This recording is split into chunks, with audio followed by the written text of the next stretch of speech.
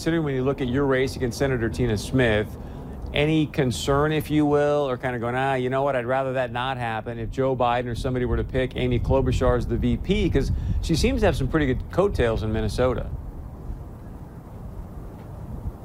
It's not a real concern of mine. I mean, Donald Trump may be the Republican that beats Amy Klobuchar, just the way we're going to beat Tina Smith. But I don't think that's going to happen. I don't think it brings much to the Democratic ticket.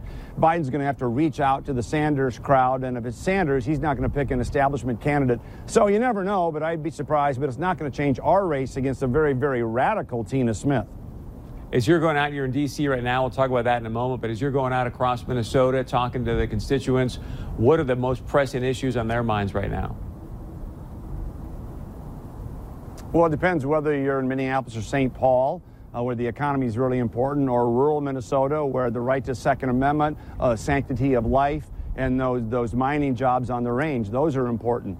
So the Democrats have to answer those questions no matter who's at the top of the ticket. Tina Smith has answered those questions. She defends post-birth abortion, what Daniel Patrick Moynihan, I believe, called infanticide at one point.